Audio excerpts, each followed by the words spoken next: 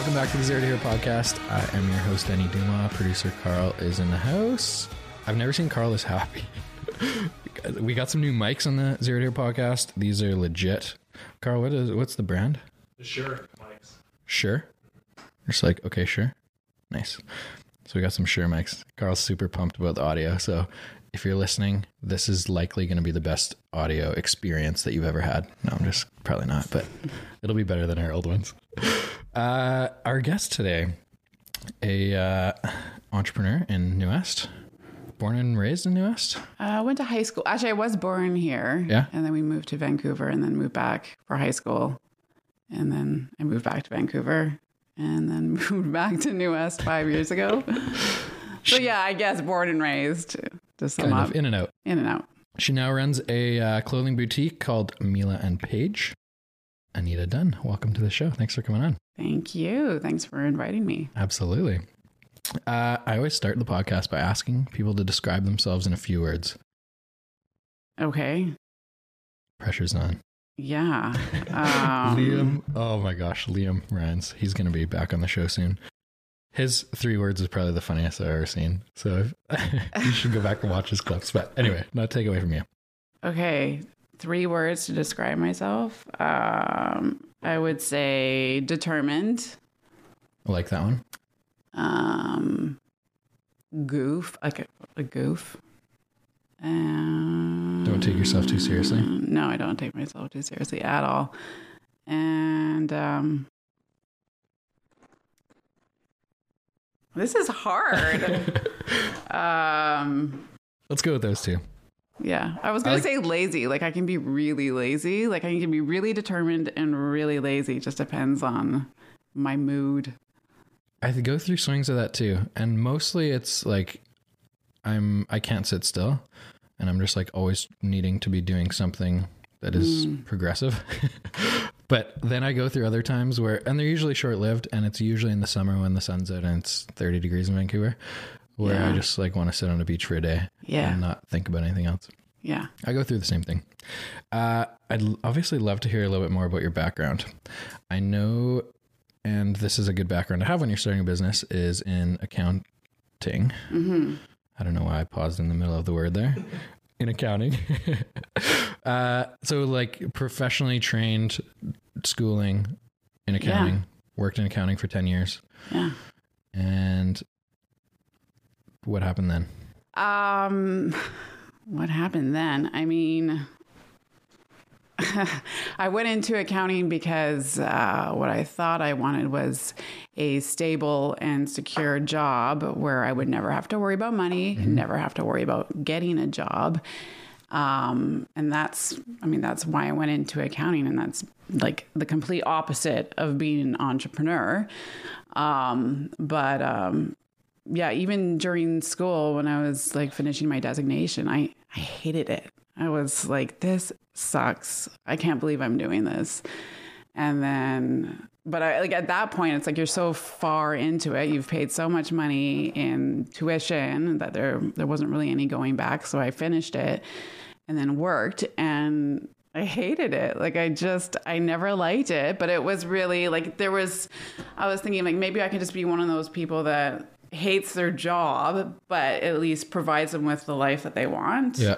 So if I have hobbies and what I want to do outside of work, which it did for a while.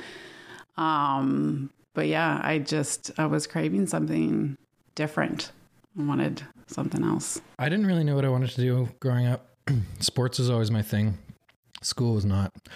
The only subject I was really good at that I didn't need to try it was math. And so I was just like, I might as well go into accounting. So I did accounting in university as well. Did not get a degree. Did 3 years, couldn't stand it, and just got out of it. Yeah. But I know what you mean in terms of like not enjoying it. It's just very dry. Yeah. And it's the same thing every month. Yeah. Cyclical. You do the exact same thing every month. There's no creativity. There's nothing. It's horrible. Like it's just horrible. But yeah, I think it goes like I've been thinking about like, what am I going to talk about today? And I think like the whole reason I even started the store is my my whole 20s, I feel like they were about keeping up a facade and having goals and milestones and reaching those milestones. Like finish your degree, get a professional job, get married, have kids. Like I had all these things that I wanted to do by a certain age. And my 30s have been completely breaking that down and doing the exact opposite. I wouldn't have opened the store if it wasn't for like a complete clusterfuck of events that happened that led to that moment of me deciding I like fuck everything. I'm just going to start my life over. Yeah. And that's basically what I did. Yeah. So to put this really succinctly, like I got divorced. I ended up a single mom with full custody. And I was living in Victoria at the time, and I couldn't do the whole single mom thing without any breaks. It was so exhausting. My son was 2 at the time, and he was really needy, like really clingy. And I kind of just came back home, with my tail between my legs to my parents, and I said, I need help. Like I can't do it on my own. And I moved back in with them. And that was like a super humbling experience because I moved out when I was 18. I was always really independent and never asked for help. So having to do that was really hard. And then after a couple of years, I worked for a Crown Corporation, and they went through a major reorganization, and my position was eliminated. So I was laid off. And so it was just like divorce, moved back with my parents. And I was just about thinking of like moving out when that happened too. And then I got laid off, and I was just like, oh my God. Like it was like the bottom. But from that is kind of where I saw the opportunity to make a change, because I wasn't happy doing accounting, and I had severance. So I thought if I was ever going to start a business, now was the time to do it, because I had money coming in and I had time, which is not something a lot of entrepreneurs have when they're starting a new business. Normally you're working and you're working your day job and then working on your business on the side in the evenings and the weekends. And I actually had like all day to work on it. So, yeah, that's kind of... Looking back, I guess it's easy to say it turned into a fairly positive experience. Mm-hmm. Going through it, though, how do you stay optimistic? Seemed like a lot of shit happened in a short period of time there. Yeah. I think I'm just naturally an optimistic person. Because a lot of, even like losing a job, a lot of people are devastated by that. Yeah. And it wasn't like, it was a layoff. It wasn't like it was for poor performance or anything. I had the opportunity to stay on because there were 10 of us in the position, in the same position across the province, and the position was eliminated completely. And then they created 5 new positions that would do the work of the 10 of us. So you can imagine it was double the amount of work plus travel and no increase in pay. So I said, no, thank you. So I never really felt bad about losing my job. And I was actually like really excited. I was like really looking forward to having severance and not having to work. Like that felt really good. And the only issue though was that it wasn't a lump sum payout. It was they just continued to pay my salary for 7 months. And if I got a job within the 7 months, then my severance would end. So there was no incentive to like get a job right away. Not at all. No, not at all. I didn't know you could do that. That's government. That's just how they work. So you go from a spot where they offer you a position with more work, turning that down, and then starting a business, which is going to be a lot more work than it would have been taking that job. Yeah. Amazing. Love it. Yeah. Yeah. No, I remember like I was starting to look at job postings, and I was getting a major anxiety about having to talk myself up for a position that I didn't want to do. Like I was just done with it. And I thought, I have to start my own business. And a lot of people ask me, they're like, oh, have you always wanted to have a clothing store? Like, you've always had a passion for fashion? And I'm like, no, not really. Like, this was never my plan at all. The whole reason I did it is actually because I'm more passionate about downtown New West. And seeing that be revitalized, and I wanted to be a part of that. So I thought, well, how can I be a part of the revitalization of the downtown area? And I thought, I need to have like a shop, make it shoppable, make it something other than bridal stores and money marts. So yeah, I learned the business. I've never worked in retail or fashion or anything like that. And I gave myself a timeline because I wanted to have my store up and running before my severance ran out. So I had like a really short timeline to do it. But because of that, I actually did it. And I think if you have a goal, but without a timeline, like if there's no plan in place, you're not going to make it happen. So, okay, let's backtrack a little bit. Okay. Where you're seeing the opportunity in downtown New West. Why do you decide on clothing? If you don't really have a history in it at all, what made you decide clothing? For me, I don't like malls. And when I was living in Victoria, I really got used to the Lojo, they called it, the Lower Johnson Street, where you can do outdoor shopping. And when I moved back, I found that I was driving out to White Rock and like Main Street to go shopping, and I was getting really tired of having to drive so far out of the way to get clothes. And there was one day where I was coming back from White Rock and I missed my turn off, and I ended up going like through the Massey Tunnel. And it took me twice as long to get home. And I was so mad. And I was just like, fuck, like, why isn't there like a clothing store near me that I could go to?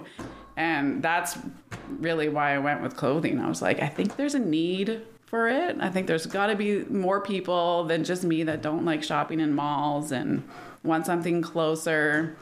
And I actually did a Survey Monkey in December, and just asked like just basic questions about like your buying patterns, how far you're willing to travel, what kind of clothes you buy, price point, like all these random questions. And I put it out on Facebook, but I sent a Facebook message to all my local friends, and I posted in the New West Moms group and just everybody that was local.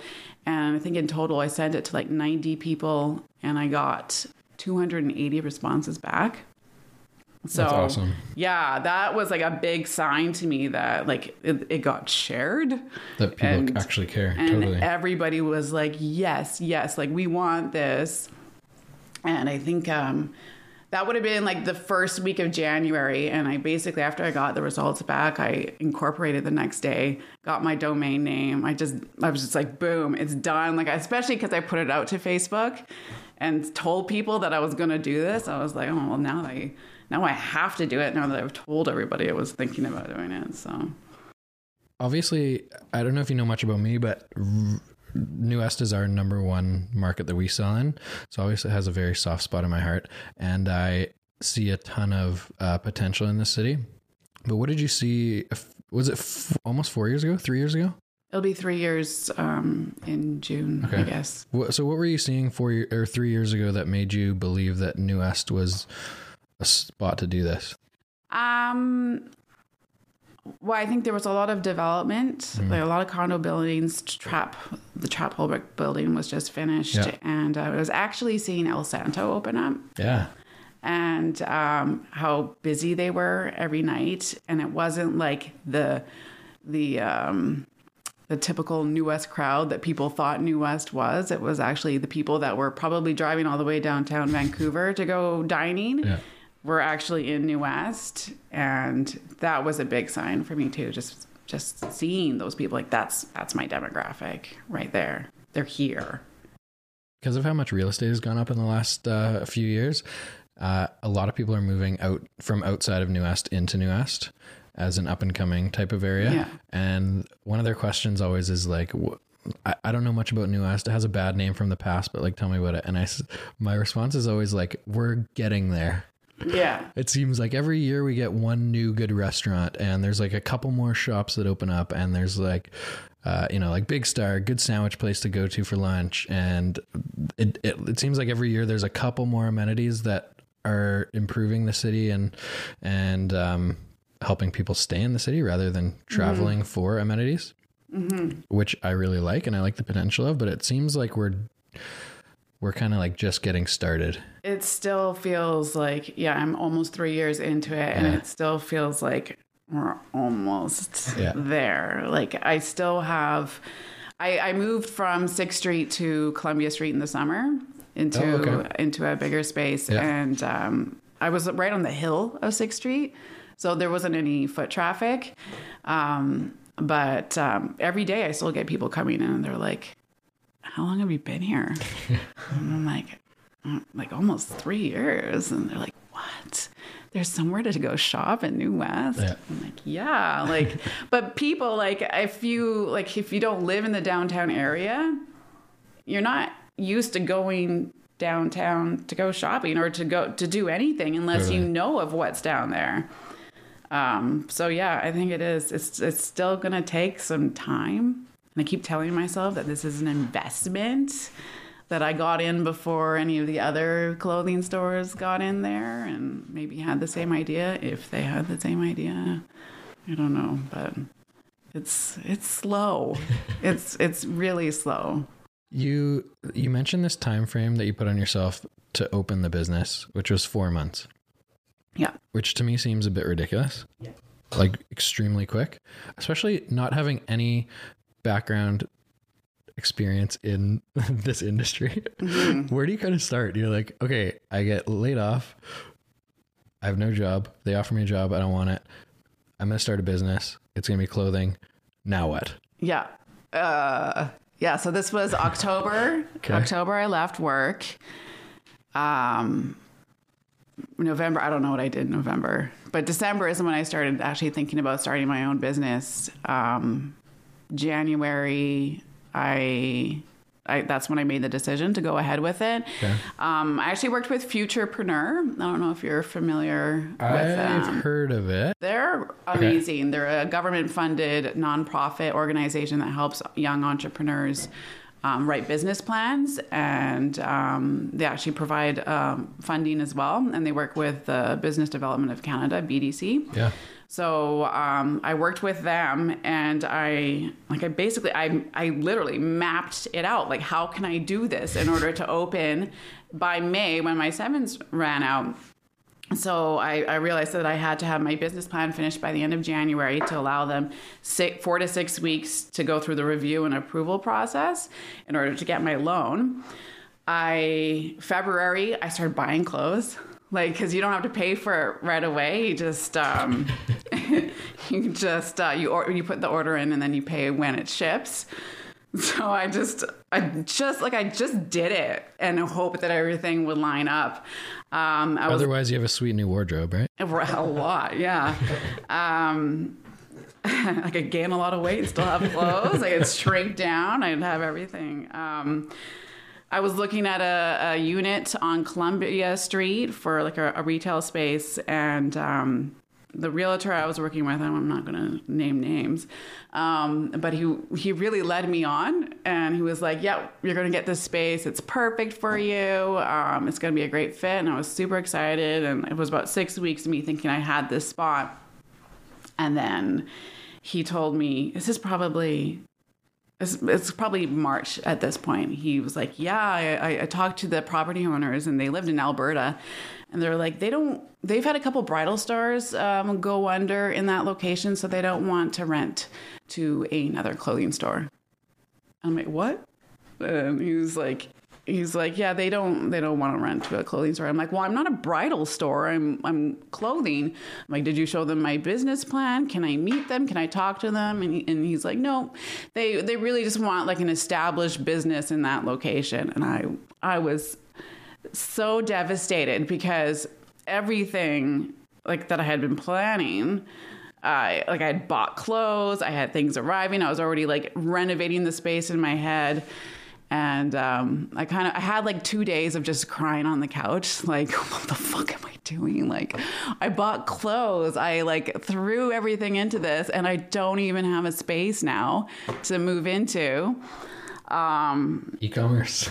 Oh my God. Yeah, I could have done that. But yeah, so I was really like, oh my God, what am I going to do? And do you know the brick and mortar shop? Yeah.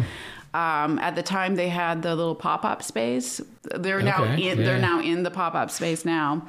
So I talked to Jen, who's the owner of Brick and Mortar, and I said, hey, I've got clothes coming. Can I use your pop-up space for a couple of weeks at least? And she was like, oh, okay. Normally we only rent it out for like a weekend at a time.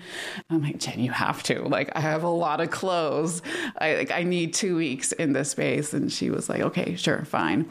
So I did my pop-up from like April 14th to the 30th. Which was really great. It was super busy, best sales ever that I've ever done, actually. And the day before the pop-up, I signed a lease with a space across the street from the pop-up space, it was perfect. Like everything kind of did just work out the way it was supposed to. Because when people were coming into the pop-up space, I was like, guess what? I signed a lease for June 1st across the street so I could show people I'm going to be right there when you're ready to come shopping again next month. And so that was April. I did a pop-up. May, I don't know what I was doing in May. But then June 1st, I got the keys to the new space. I renovated it, and then I was open by the 19th. So it was a whirlwind, to say the least. It was crazy. I actually had when I was finally opened in the store, I actually got really depressed because I'm working in the store and I'm like, holy fuck, I work in a clothing store now. I went from all this excitement of writing business plans and doing all this stuff to get ready, and then also you're just standing in the store all day long, doing nothing. So that part was hard to get over, but yeah. Business planning stages. Just for the record, can I just note that I was not the realtor that overpromised and underdelivered? Yeah. Thank you. Definitely, it was not Denny, not him.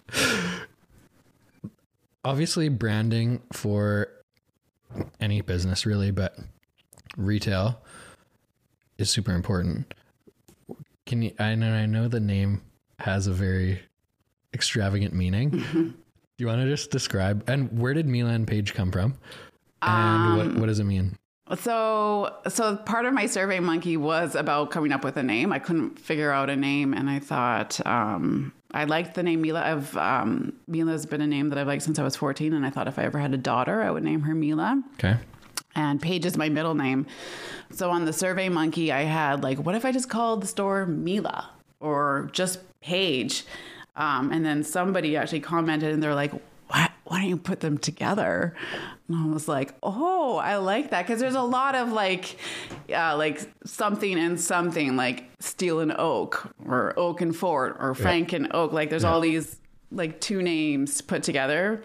So it just kind of came out that way. And then the whole Muses thing came afterwards because everybody was like, what's Milan Page? And so I was like, well, I'm the only clothing store in New West. So that's my demographic is pretty big. I can serve younger people and I can serve older people. So I kind of went with, Mila is more sophisticated, has a professional job, likes to wear classic clothes, probably has a bit of a higher budget for shopping.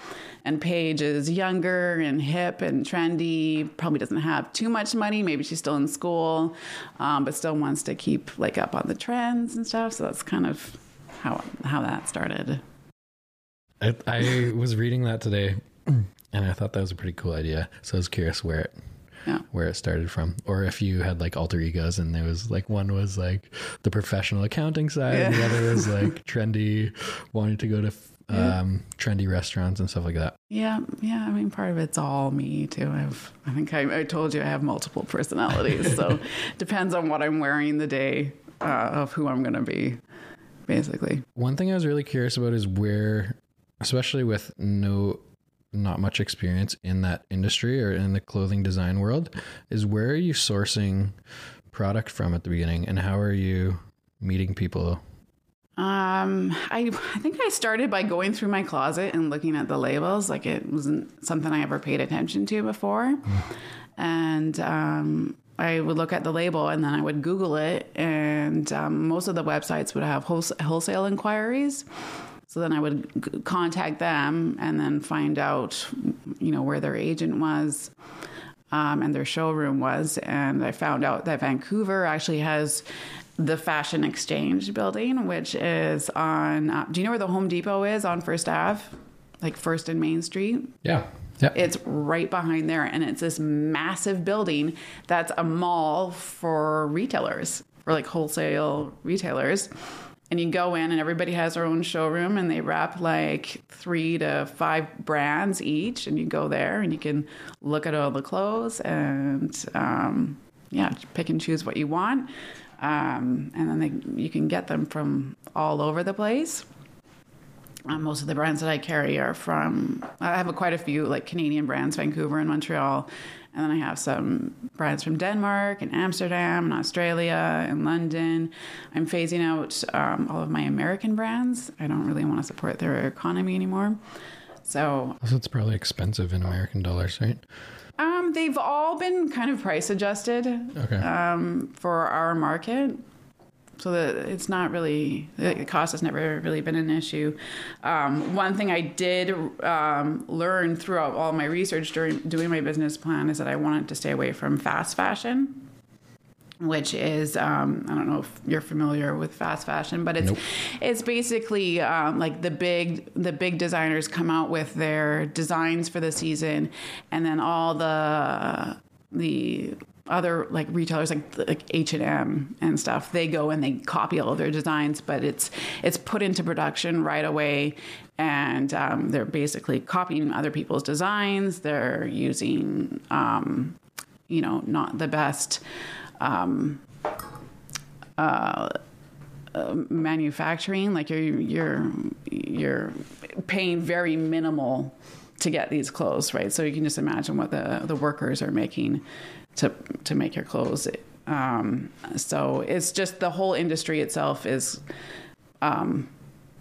unethical, I think. So I made a decision right off the bat that I wasn't gonna go that route, because everything that I buy, I put my orders in 6 to 8 months in advance so that it actually has time to go into production, and there's actual real designers coming up with the clothes that I source. It's that long? It's 6 to 8 months? Wow. Yeah. As a consumer, you would never even think about that. No, and if I don't guess what the big trend is going to be, I totally miss out on that. Like this last fall was the teddy bear coat season. I don't know if you know what the teddy bear coat looks like, but everybody has one. Aritzia came out with one, and everybody had their own version of it, and it sold like crazy. And I did not jump on that bandwagon. I had one that was pink, and nobody wanted pink. Everybody wanted brown or cream. So, I missed out on that. There's an image in my head of what a teddy bear coat would look like. I'm assuming it's nothing near what it actually looks like. I'm just envisioning this like really furry, like a teddy bear. It's furry, like a big furry coat, but not like but then faux the hood fur. has ears. It doesn't have ears, no. No, they're not. We're not dressing up like bears. So they called it teddy bear coat because it was furry? Yeah. Okay. And it's like a big cozy, furry, but it's a type of fur, like it's like a tightly woven one. Whereas I had a whole bunch of faux fur coats that look like a little bit more elegant and dressier. Whereas the teddy bear coat you could wear casually. Interesting. Yeah. So I guess now it would be a good time to ask you this, but one of the things I was going to ask you was how much of Or how much time do you spend on like what's on trend versus like just being true to the brand? And it sounds like it's more being true to the brand. If you're ordering that far in advance, you're just kind of guessing. Yeah. I mean, what I'm learning about New West too is that we're not on trend here. That every time I've bought something that's like, cause I follow a whole bunch of influencers or like style influencers on Instagram to see what the trends are. And, New West does not follow the trends. So I've been sticking to like pretty classic garments that aren't going to go out of style really quickly as well. And that's a learning process too, learning who your customer is going to be. Because in the beginning, you have no idea who's going to walk through that door. Is there much research, other than the survey, was there much research into like, first of all, styles, like what your demographic is going to be looking for, but also like, are you doing any research on price points? What people that are likely going to be coming into your store, whether they're newest residents or not, are wanting to spend on a blouse versus jeans versus whatever? Yeah, I mean, in that original Survey Monkey, I asked those questions, kind of threw it out the door too. And I think when I started buying, I bought what I liked, and I bought in the price range that I felt comfortable paying. Now, like almost 3 years into it, I've brought in some lower price point items, and I brought in some higher price point items. So I still have I have a really broad range. So if you want to go in and you want to buy a $30 top, I have a $30 top. And if you are the type of person who really goes for the quality in the fabric, I have a $130 top as well. And I'm still considered, in the grand scheme of boutiques, I'm still considered like low to mid range in my price point. But a lot of New West people will look at that $130 top and be like, oh my God, I'm not spending that on one top. But I definitely do have that customer as well.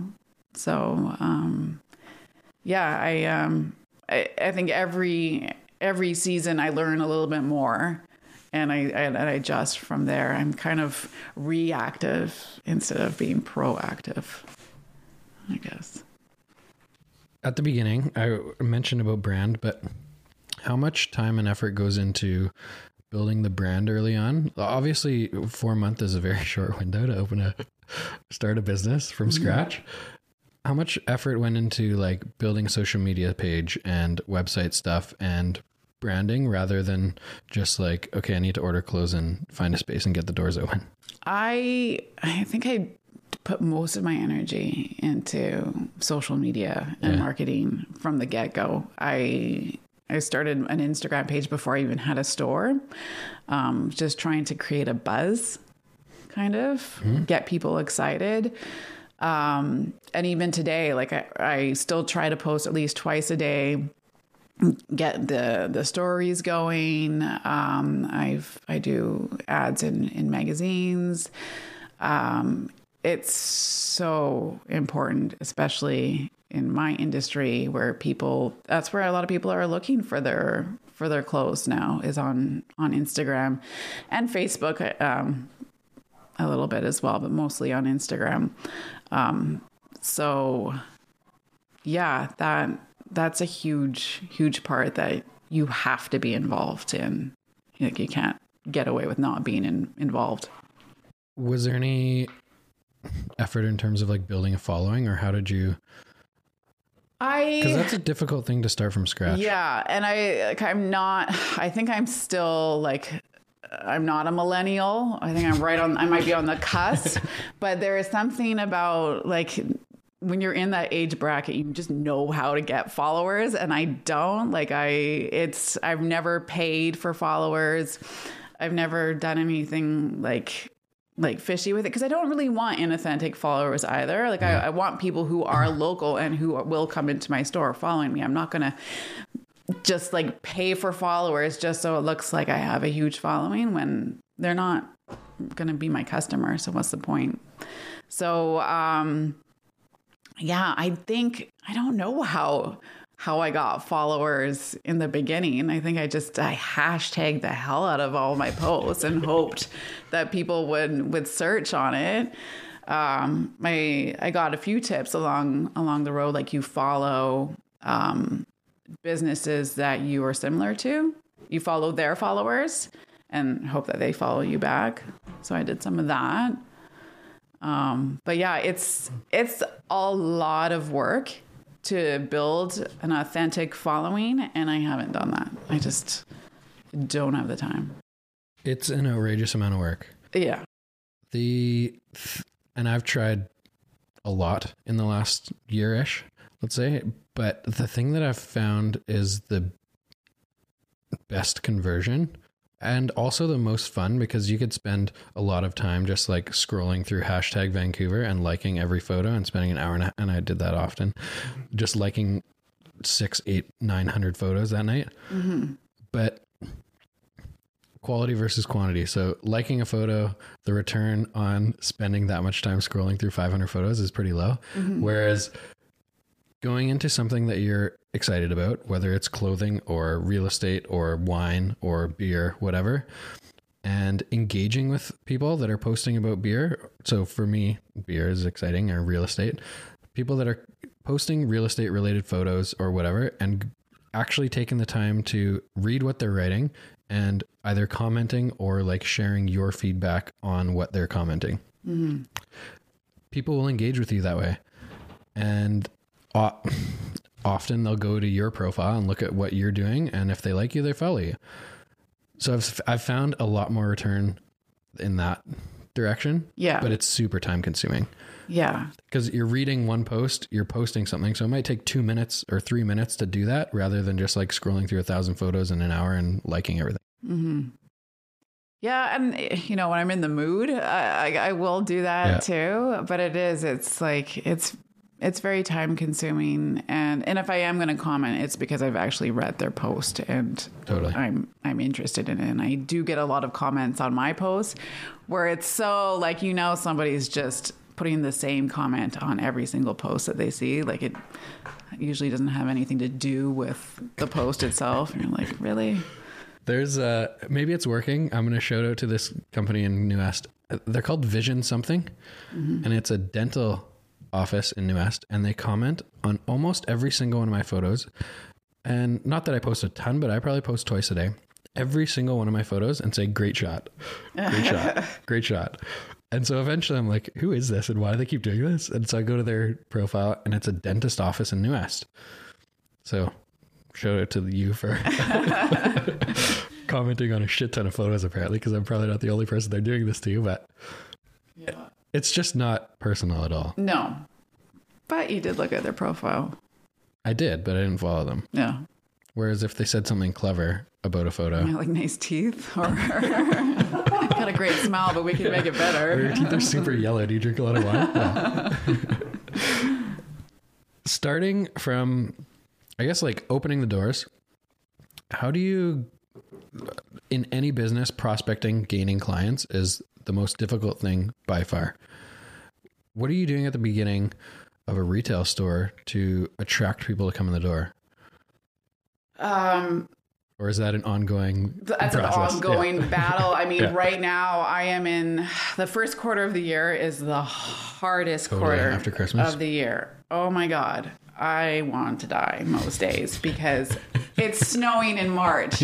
Do you think? And all I have in the store right now are like spring dresses and like short sleeve blouses, and nobody even wants to take off all of their layers of coats and scarves in the first place to try on these clothes. But then they're like, it's snowing outside. Like I can't even wear this stuff. So it's an ongoing battle. Moving onto Columbia Street definitely made a big difference because the foot traffic is better. Mm-hmm. And I get outside of New West traffic there. I get people that are going to the Anvil Center or the bridal shops, or like whatever is pulling them into that area. Mm-hmm. I'm actually getting their foot traffic, whereas on 6th Street I wasn't getting any of it. Right. So yeah, I'm literally around the corner, and aside from the last couple of months, my sales have been at least 50% increase each month. Wow. Just from going around the corner. Just from being on Columbia. Yeah.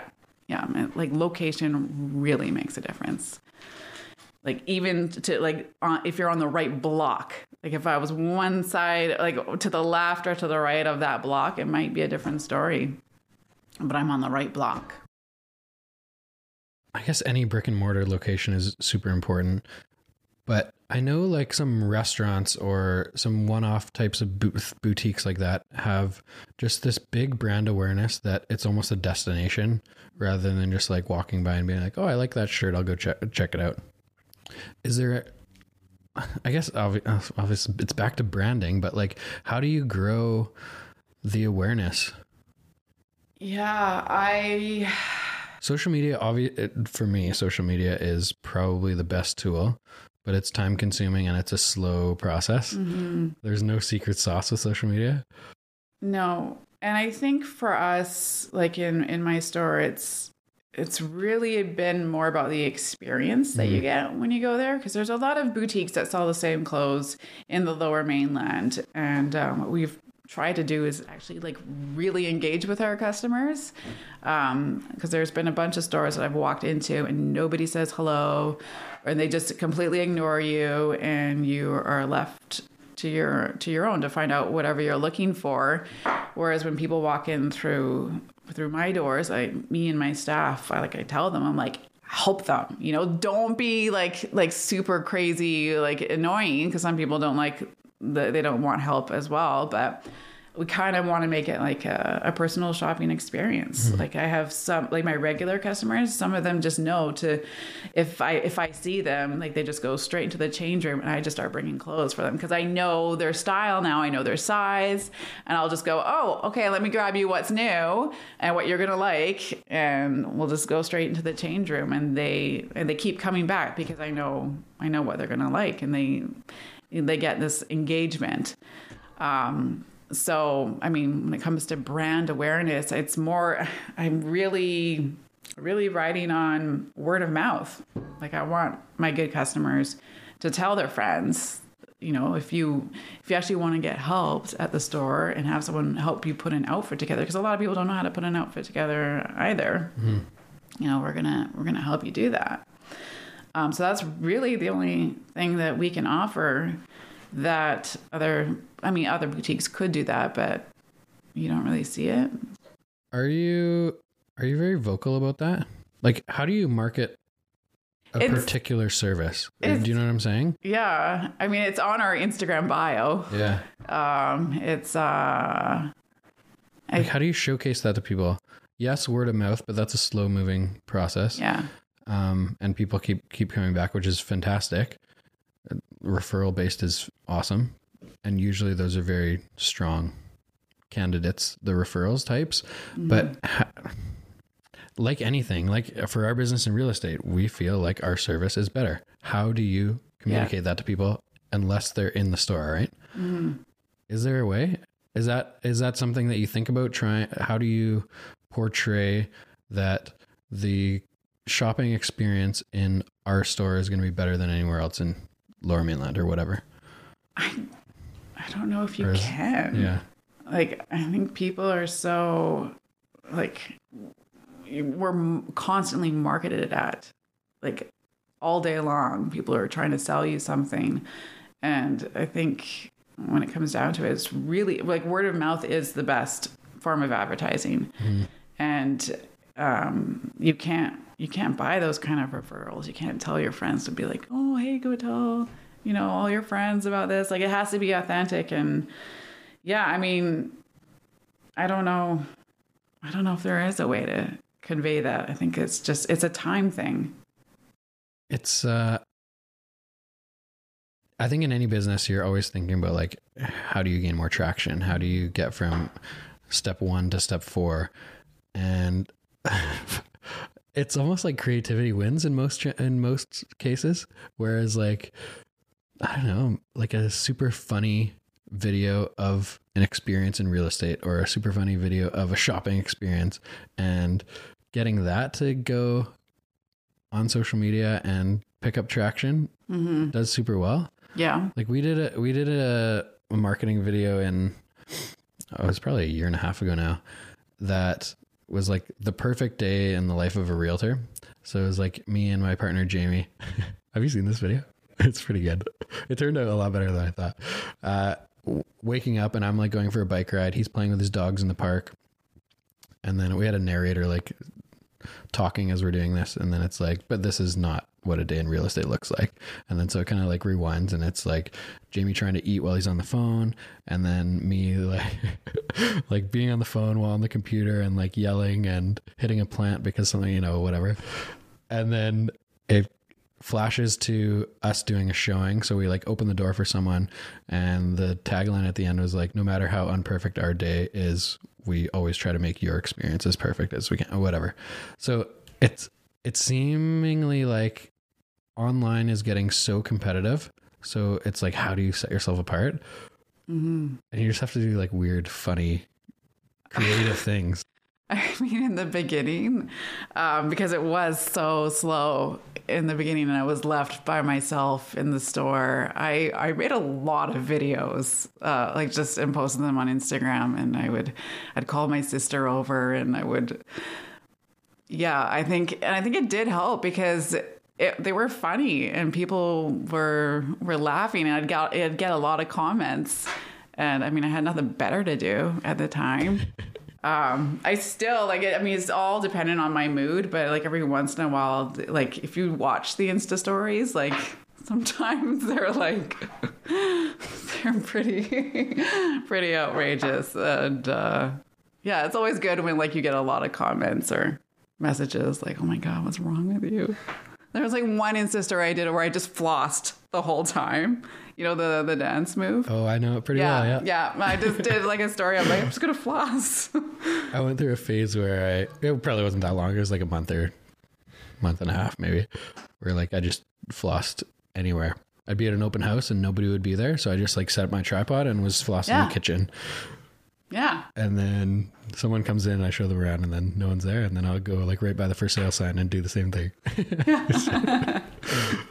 There was actually a hilarious video in real estate. I don't know if you saw this, Carl. Had like a couple million views. It was this guy did a marketing video for one of his listings, Arizona or something like that in the States. And it was a 2.5 minute video of him flossing in every room. So it was like him as the garage is coming up, literally for 10 seconds. It was almost too much, but obviously it catches traction. And then him in the living room standing on the sofa, and then him in the bedroom standing on the bed. It was like 2.5 minutes of this, and it was the same. And it was like stone face, just like really, really slow. But I guess it worked. I don't know, for him. It's good. Sure. Yeah, I'm all over that. Yeah, I do a lot of flossing. There's so much, when you start a business, there's so much trial and error, right? Yeah. You're failing all the time at things, and you're like, okay, I'm not going to do that again. Let's try this. You're 3 years in? Mm-hmm. How's it evolved in 3 years in terms of like, you mentioned you started ordering based on your styles. Has that changed? Yeah. I mean, I still I order what I like, but I know now that there are certain things I can't buy.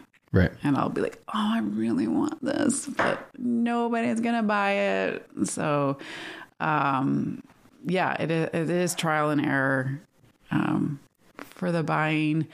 What else has changed? I still do work on the side. Like I still do accounting on the side. For income, because I'm still just breaking even every month. So I'm not even at zero yet. Like your podcast is called Zero to Here. Well, I'm waiting to get to zero. But those are I don't know. These are the people I like talking to.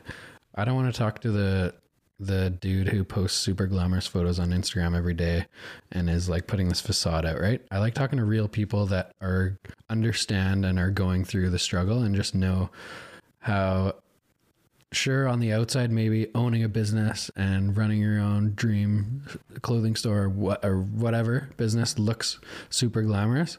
Mm-hmm. It's like a ridiculous amount of hard work, and daily you have to like push yourself to keep going almost. Yeah. You're waking up and being like, why the fuck am I doing this? This is terrible. Yeah. Oh, right. Yeah. Okay. This is what I'm doing. Okay. Let's go. Yeah. I mean, I had an opportunity in December to take another job, and I really considered it. Like, where I do contract work for my old Crown Corporation. Mm-hmm. And yeah, a position came up, and I was like, oh, like 35-hour work week, good pay. Could have benefits again. Like I could go to the dentist again. There was so many reasons to just be like, fuck it. Like when it's so hard and you work every day all night long. And yeah, I think a lot of people don't see that side of, yeah, I own my own business, but I also have another job that funds that business, and I work all the time. And I was working till midnight last night. But on the flip side, like I go to yoga at 9 a.m. in the morning too. So I have it's nice to have the ability to make your day what you want it to be. Mm-hmm. You don't have to spend 2 hours commuting in a car to go to work. That part's really great. But yeah, it's not glamorous. Like just because I'm an entrepreneur doesn't mean I'm like wealthy. Yeah. Or yeah, living the dream. You said you seriously considered that job? Yeah. What is keeping you going? There's pros and cons both ways. Yeah. I mean, I think just knowing that I wouldn't be happy. Like, yeah, I'd have money again. I wouldn't have the stress. I'd sleep again. Like I'd get a lot of things from it, but I wouldn't at the end of it, I would be miserable, doing something that I didn't like doing. Mm. So that keeps me going. And I keep telling myself that, I'm almost 3 years in, and everyone says it's 3 to 5 years before you actually start profiting. And I still believe in it. I still believe that with all the development happening in this city, that it will be successful and it will be profitable and it'll pay off. There's so many new towers in downtown New West. Yeah. There's probably 3 in the next 6 months that are going to have occupancy. Mm-hmm. So that'll probably be another 6 or 7 or 800 residents in the downtown core, which is insane. Think of all the cars. Oh my gosh, it just keeps going. I know. Yeah. Good thing you live close to work. Yeah. Yeah.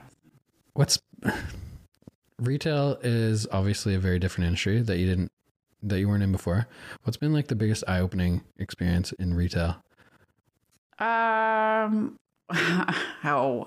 much weather affects sales. HR. Having to manage people. That was not something I really thought about. The toilet overflowed and I had to become a plumber for a day. Like there's just so many things that you have to do. That it's not just about like playing dress up. Some days it is, but yeah, I mean, everything about it has been new. One of the things for me is it's insane how many shitty things you will do because it's your business, that if it wasn't your business, you'd be like, no, fuck that. I'm not doing that. Yeah. Yeah. Like cleaning up a toilet that overflowed. Cleaning up a toilet that overflowed, all the sweeping, shoveling the sidewalk in the front of the store. I'm the garbage man too. I don't have garbage pickup, so I'm constantly at the recycling depot. Like it's just, yeah, you do a lot of shit. We're really selling entrepreneurship tonight, aren't we? I know. I was just thinking, I'm like, this is maybe like either the worst time for me to come on the show or the best time, because I'm going to be like this really sucks. Like right now, it really sucks. Like this time of year, this is not like good sales month. I'm not going to be promoting it right now. I think what's super important to share though is just that every single entrepreneur goes through this. If you're running your own business, every day is not sunshine. Like, do you listen to many podcasts? No. Okay. Gary Vee is someone that I love, and he's like the ultra entrepreneur. And he calls himself, he now has a company that has like 900 employees or something like that. But he calls himself a professional firefighter. Okay. Like, what does that mean? He's like, all day, my only job is to put out fires. Susan is upset at Linda in the office because Linda's not pulling her weight or whatever. It's like, that's my job. I have to make these two people like each other. You know, I have to build the culture. Anything goes wrong with a customer, I'm the guy at the top. So it's always my fault.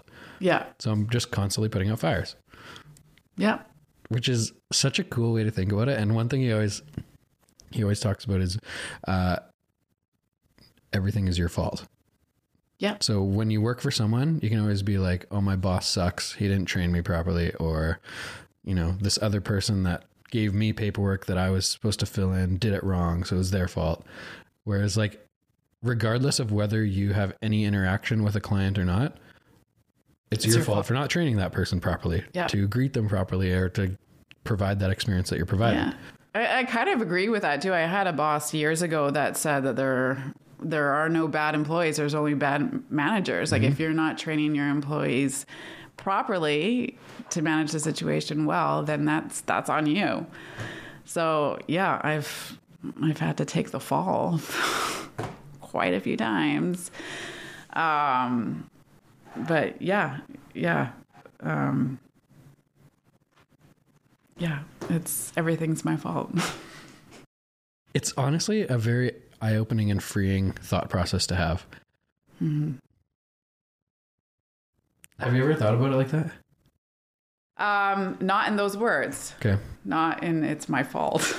Now I'm going to be thinking, oh God, it's all my fault.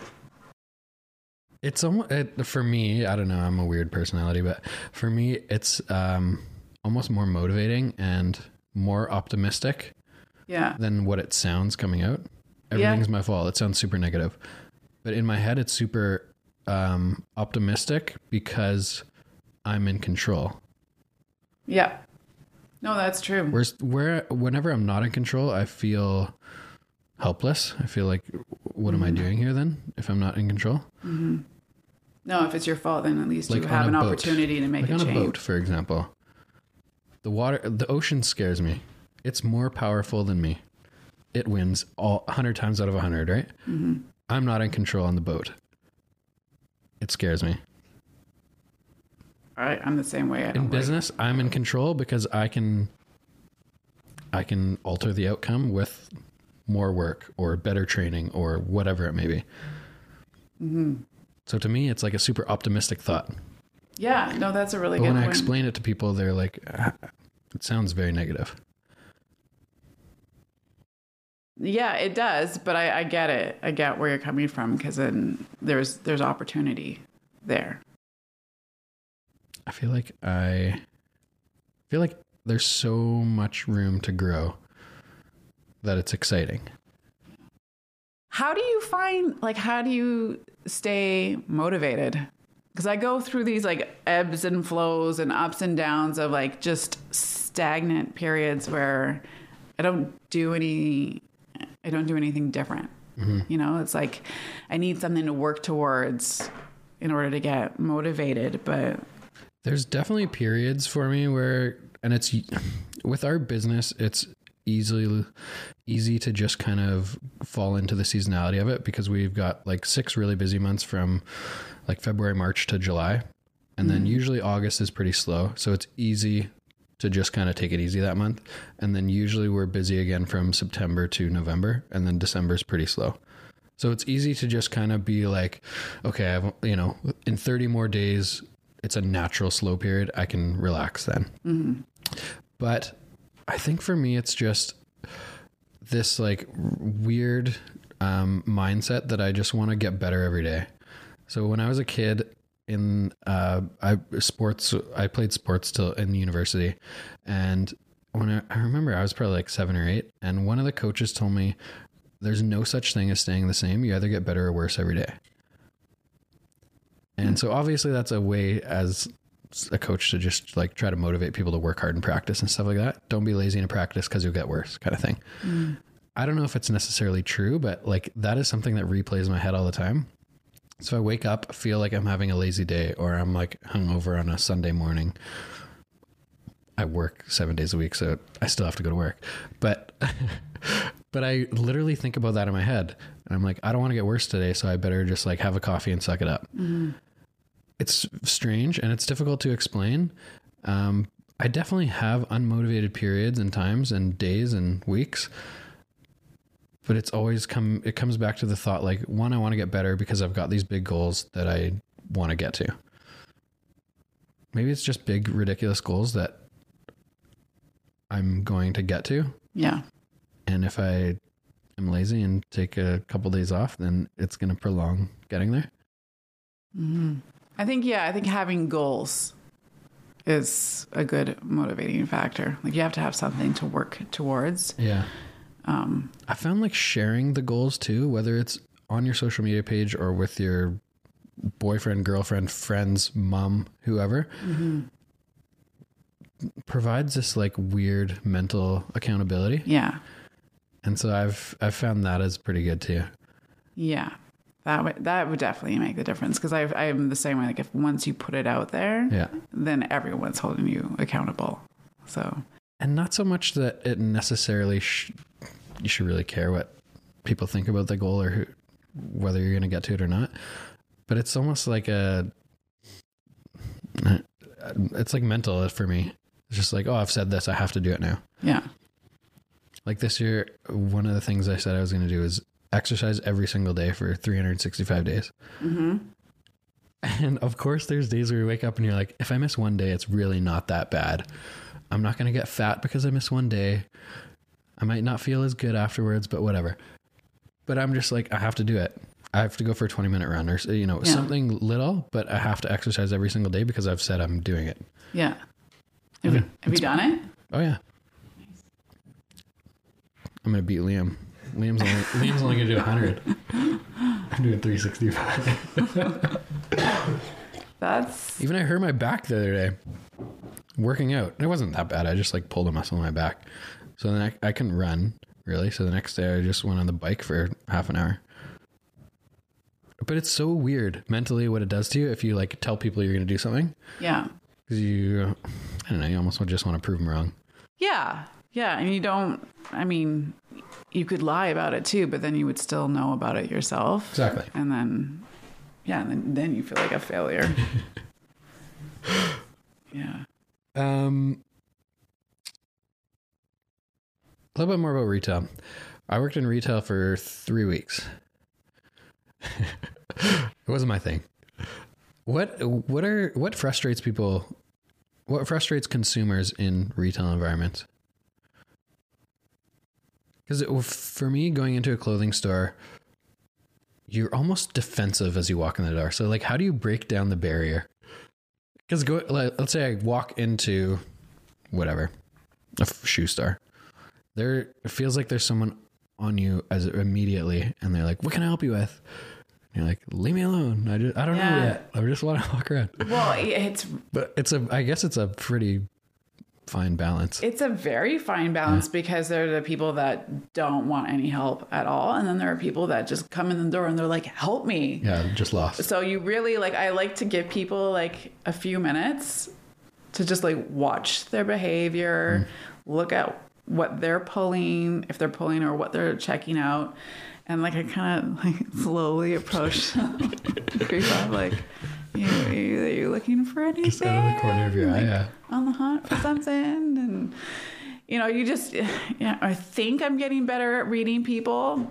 There are some people that walk in and I look at them and I'm like, okay, I'm not going to say a word to them. Like, you just you just know, and other people that, or it's obvious that they want help or they want to talk or something. But I mean, when it comes to consumer frustration and clothing, I mean, a lot of women are frustrated when they're trying on clothes. Just a fit, right?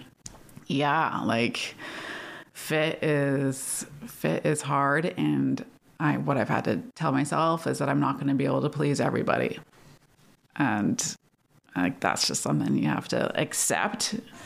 And it sucks because there are a lot of people that don't fit the clothes, and there's not a heck of a lot I can do about that. I can't change that for them. So yeah, that's that it's hard on me too, because a lot of people will say, you don't carry my size. What do you do when something like that happens, if something doesn't sell?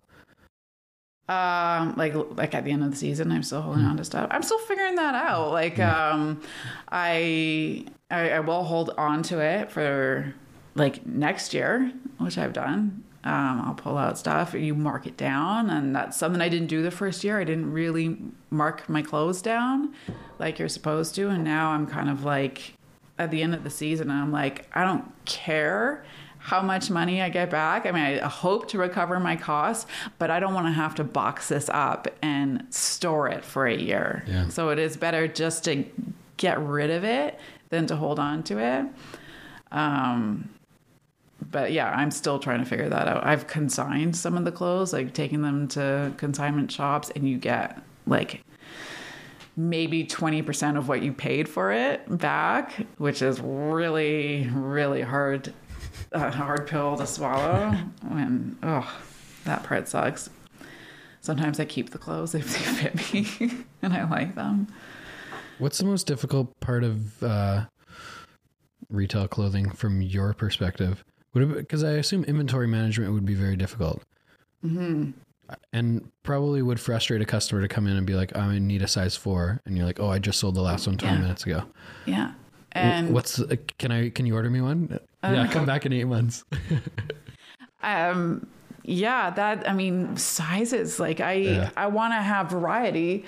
So I buy, like, sometimes I only buy one of each size in a certain style because it's a small store and I want to have variety. And yeah, part of me is like, if I had just bought like all smalls and mediums, would I have sold like twice as many? Because the extra small and the large are still sitting there, and it's that size isn't going. And I think maybe over time that is something I will be able to figure out a little bit better. Like, what is the popular size? Like, what's the size that's going to sell more? Sometimes I can reorder stuff in, but not often. And the timing, I guess, would be tough for that stuff. Yeah. Mm-hmm. Yeah, there's a lot of frustrations. What else? No, I just think like in general, like, would staffing be difficult in a small store too? I think in retail in general, there's a lot of turnover. Yeah. I've been really fortunate since the summer that I haven't had to do any hires. It's like almost been a year of the same employees, which is amazing. I'm like keeping my fingers crossed that they don't leave me, because having to hire new people, it's so hard, because it is a small store that I don't have a lot of staff on at once. Usually it's just me and one other person, and me, like, I'm in and out throughout the day as well. And then on weekends right now, I only have one girl on, and like in the summer I had 2 of them on, but I need to hire somebody who is willing to work for, well, like just above minimum wage now, who is competent of working by herself and also engaging with customers. Also like a whole bunch of attributes that I want in an employee, and it's not easy to find.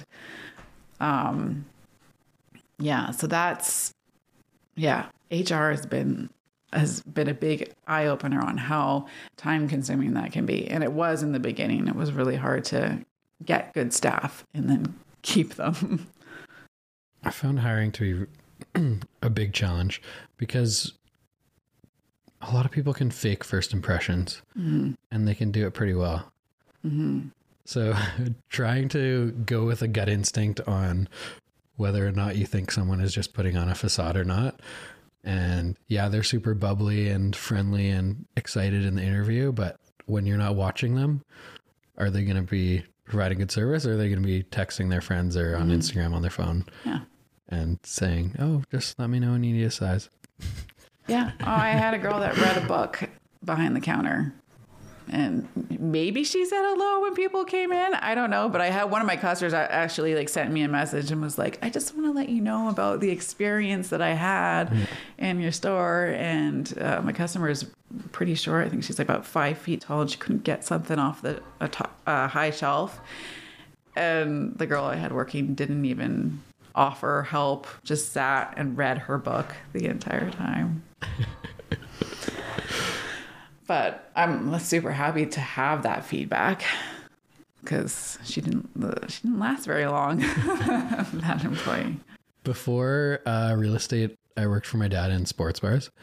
And so a couple of years in management. And so, yeah, it's frustrating to get that feedback, because when you're there, that people are amazing and they're friendly and they're really good with employees.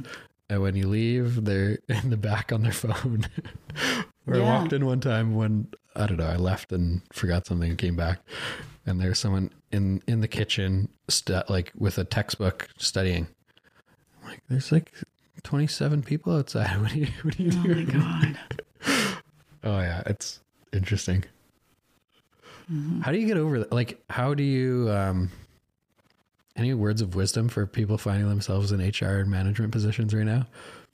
How do you get over that, other than being there 100% of the time to look over their shoulder? I mean, I don't believe in micromanaging. I don't know if you get over that. I think you just have to find the right people. And I don't know what it is about some people that think that they can just show up to work and then not work. Like, and there's those people exist and drive me crazy. Yeah, I don't know if you like just put cameras everywhere so they feel like they're being watched. Okay, talking about restaurant and pub industry, some do that. Yeah. I won't say any names, but I know like a fairly big pub bar type company who has cameras everywhere. And being in that industry, I meet a lot of people, met a few people that were like pub managers or bar managers in those places. And they would get texts and be like, hey, Christy or Susan or whatever is on her phone in the back. You'd be like, oh, what are you doing? They're just sitting on their phone looking at cameras all night. It's so strange. Yeah. Wow. I guess they're just like, so maybe it's just happened so many times that they're just like, fuck this. I'm not dealing with this anymore. I'm going to watch every second. Yeah. Which is insane. Well, like you might as well just be there. Might as well be there. Yeah. I don't know. Big goals. We talked about goals, needing to have goals. What are the big goals for the business? The online store. Yeah, cool. Yeah. And it's not something I wanted to do, because like the whole point was about having a retail store in downtown New West. But I keep getting asked for it. And especially on Instagram, people are like, can I buy this online? And I'll say I'm like, I don't have an online store, but you can call the store and we'll ship it to you, like no problem. And it's that extra step of them having to pick up a phone and make the call or the purchase over the phone that loses the sale. So I finally just said, okay, I have to have an online store to complement it, which is so time consuming. And I've been working on it since November, I think. And it's March now and I'm almost there, but it's like I get like 3 deliveries a week, maybe more, sometimes less. And in each delivery, like you have to put it through the POS system. You have to have pictures. You have to like upload it all. It's not a quick thing that you can do, especially to like be on top of like all the new stuff that's in your store. And then you have to link it to your Instagram, which I still haven't figured out how to do yet. But the problem, like as we were talking, I'm like, I never gave myself a deadline to have my online store up and running. And I think that's why I haven't finished it yet. Because I've just been doing it like as I have time here and there. My accounting job has been taking up a lot of work the last couple of months, so I haven't really done anything with it. So yeah, that is the goal. Are you right now putting it together yourself? Mm-hmm. Man, I would not even know where to start. I would call Carl, be like, Carl, I'm thinking of doing an e-commerce store. Oh, good. How do I do this? Yeah, it's I have no idea how to do computers or just anything. Like YouTubing? No, like how are you just figuring it out? It's my POS system has an e-com platform. Okay. And they actually have like a website builder built in with it's actually very user friendly. Like I can go in, I can kind of create the design and the flow of it. So that part has been okay. And they've got like people I can call and ask them a ton of questions.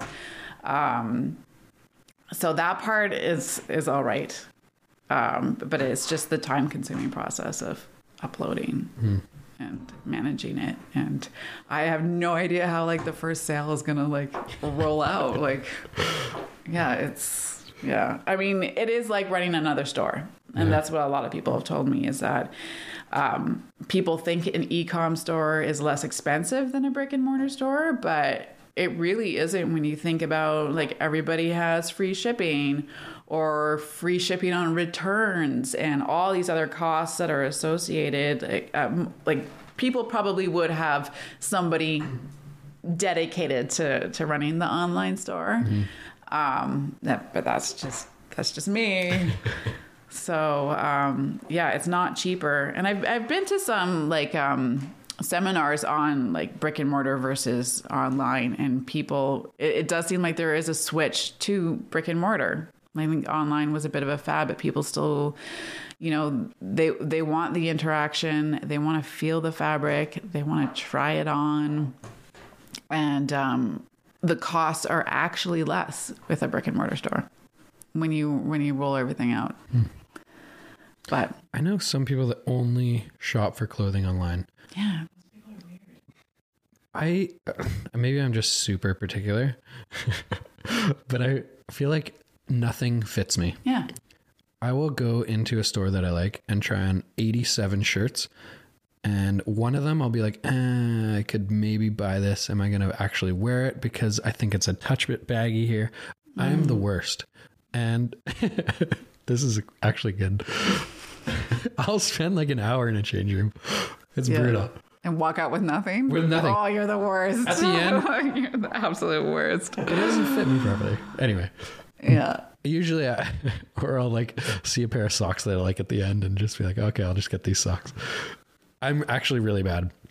And I think it's caused me to not like going shopping that much. Okay. If the associate, like the sales associate was helping you, like yes. if they were watching you come out and you're just like, because every time I have to put my pants back on and go walk and get a different size and come back. But if they were watching you and they were like, if they gave you suggestions on things to try, would you be open to that? 100%.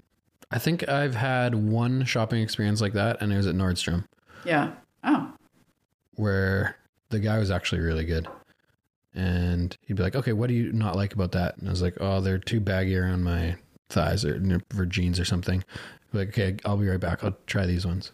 Mm-hmm. And it was actually really good. Yeah. But other than that, I don't think I've ever had a good, helpful retail experience. That's what I try to do. Like when I see someone coming in and out and they're like not liking it, I will always offer them suggestions. I'll just be like, because it's frustrating and it's annoying to like put your clothes back on. Yeah, it's go a pick lot out of work. one more shirt. Be like, okay, well, I don't like this one anymore. Go pick out another one. So I almost just get frustrated, and I'm just like, oh, I'll try somewhere else. Mm-hmm. Do you buy online then, or are you? Nope. No. Yeah. No, I've never. It's just a frustrating clothing experience for me. Yeah. No, I mean, I'm the same way. What really bothers me is when people think about it. Like they'll try something on, absolutely love it, and then say, I'm going to think about this. Yeah, I don't do that. And I'm like, who has the time to think about it? Like, you're going to have time to come back here and spend another day? Like, are you going to look for parking, pay for parking? Like, really? Like, just make a decision now. Like, that drives me crazy. So then, being a very tough shopper like I am, I'll find one pair of pants that fit. Like in the summer, I was in the States and I found one pair of jeans that I really like the fit.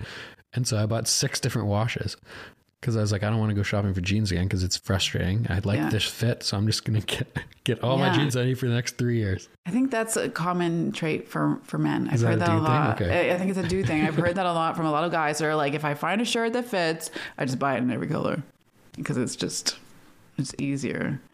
Women aren't like that. Women are not like that? No. Women like the... Hey, you better be careful what I say. Yeah, no. I mean, they want variety. They want like different stuff. The experience of shopping rather than necessarily finding the perfect item. Mm-hmm. Like the experience is fun. Mm-hmm. Going out and trying on 30 shirts or whatever. Yeah. For me, it's frustrating. Yeah. No, I think for some people, for some women, it's frustrating as well. But yeah, there's definitely girls that just want to like, let's go try our clothes and make a big mess. Yeah. In the fashion industry now a few years, are you an expert? No. I knew you were going to say that. This teddy bear, I'm still envisioning what a teddy bear coat is. What is going to be the thing for this year? Animal print. Is it? Yes. It's back. Oh yeah, huge. How long ago was it in? Is that like the 90s? What was it? When was it? Yeah, like I always think of like Peggy Bundy with her like leopard print tops and stuff. So that was 90s, right? Early 90s. Is it back yet, or it's just starting? It's starting. It's starting now. I've had like a few animal print stuff, but like this fall, especially everything, like every brand I looked at had their like leopard print sweater or whatever it is. It's huge. Interesting. Yeah. And we're getting out of camo. Like camo was really big for a while there. And now that's kind of fading out. People are kind of done with camo. I don't think I'm going to buy anything leopard print this year, Carl. Are you? Maybe. Carl's going to go try on everything leopard print that he can find. Yeah, you should. Be a great Instagram story.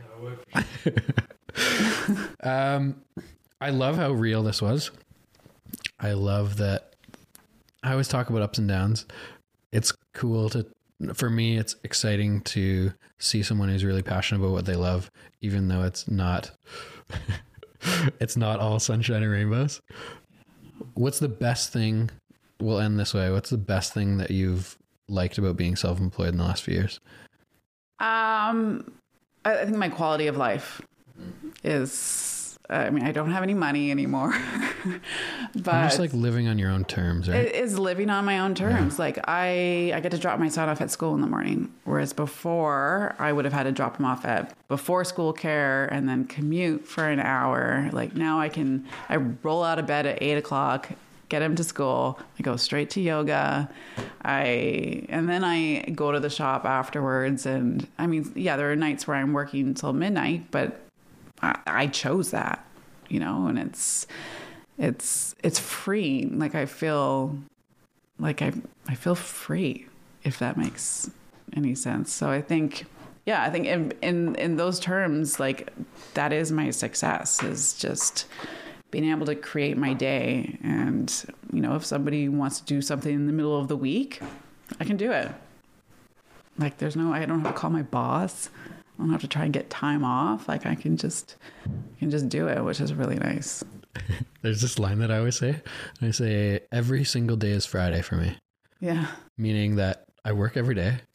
If I want to go out at night, I do. Mm-hmm. But every day is Friday. Yeah. If I want to have a beer after work, it's Friday. Might as well. Yeah, totally. I'm in the same boat. Yeah. For me, it's just like putting an optimistic spin on like, oh shit, I have a 16-hour workday today, but it's Friday.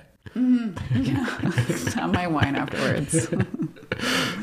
Where can women or men looking for leopard print clothing find you guys?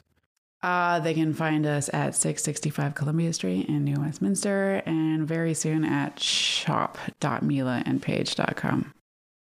Can't wait to see that. Yeah, me too. And Instagram is Mila and Page? Mila and Page. Beautiful. And Facebook and Twitter, which I don't do anything on Twitter. And Snapchat too, but I don't do anything on Snapchat. Not publicly, anyways. Anita, thanks so much for coming on. Thanks for having me. It was great to meet and connect and hear about your story. Thank you. Yeah, it's been fun. Are you going to do another podcast? Sure. Why not? Guys, thanks so much for listening. I'd love to hear feedback. Denny.Doom on Instagram. Good night.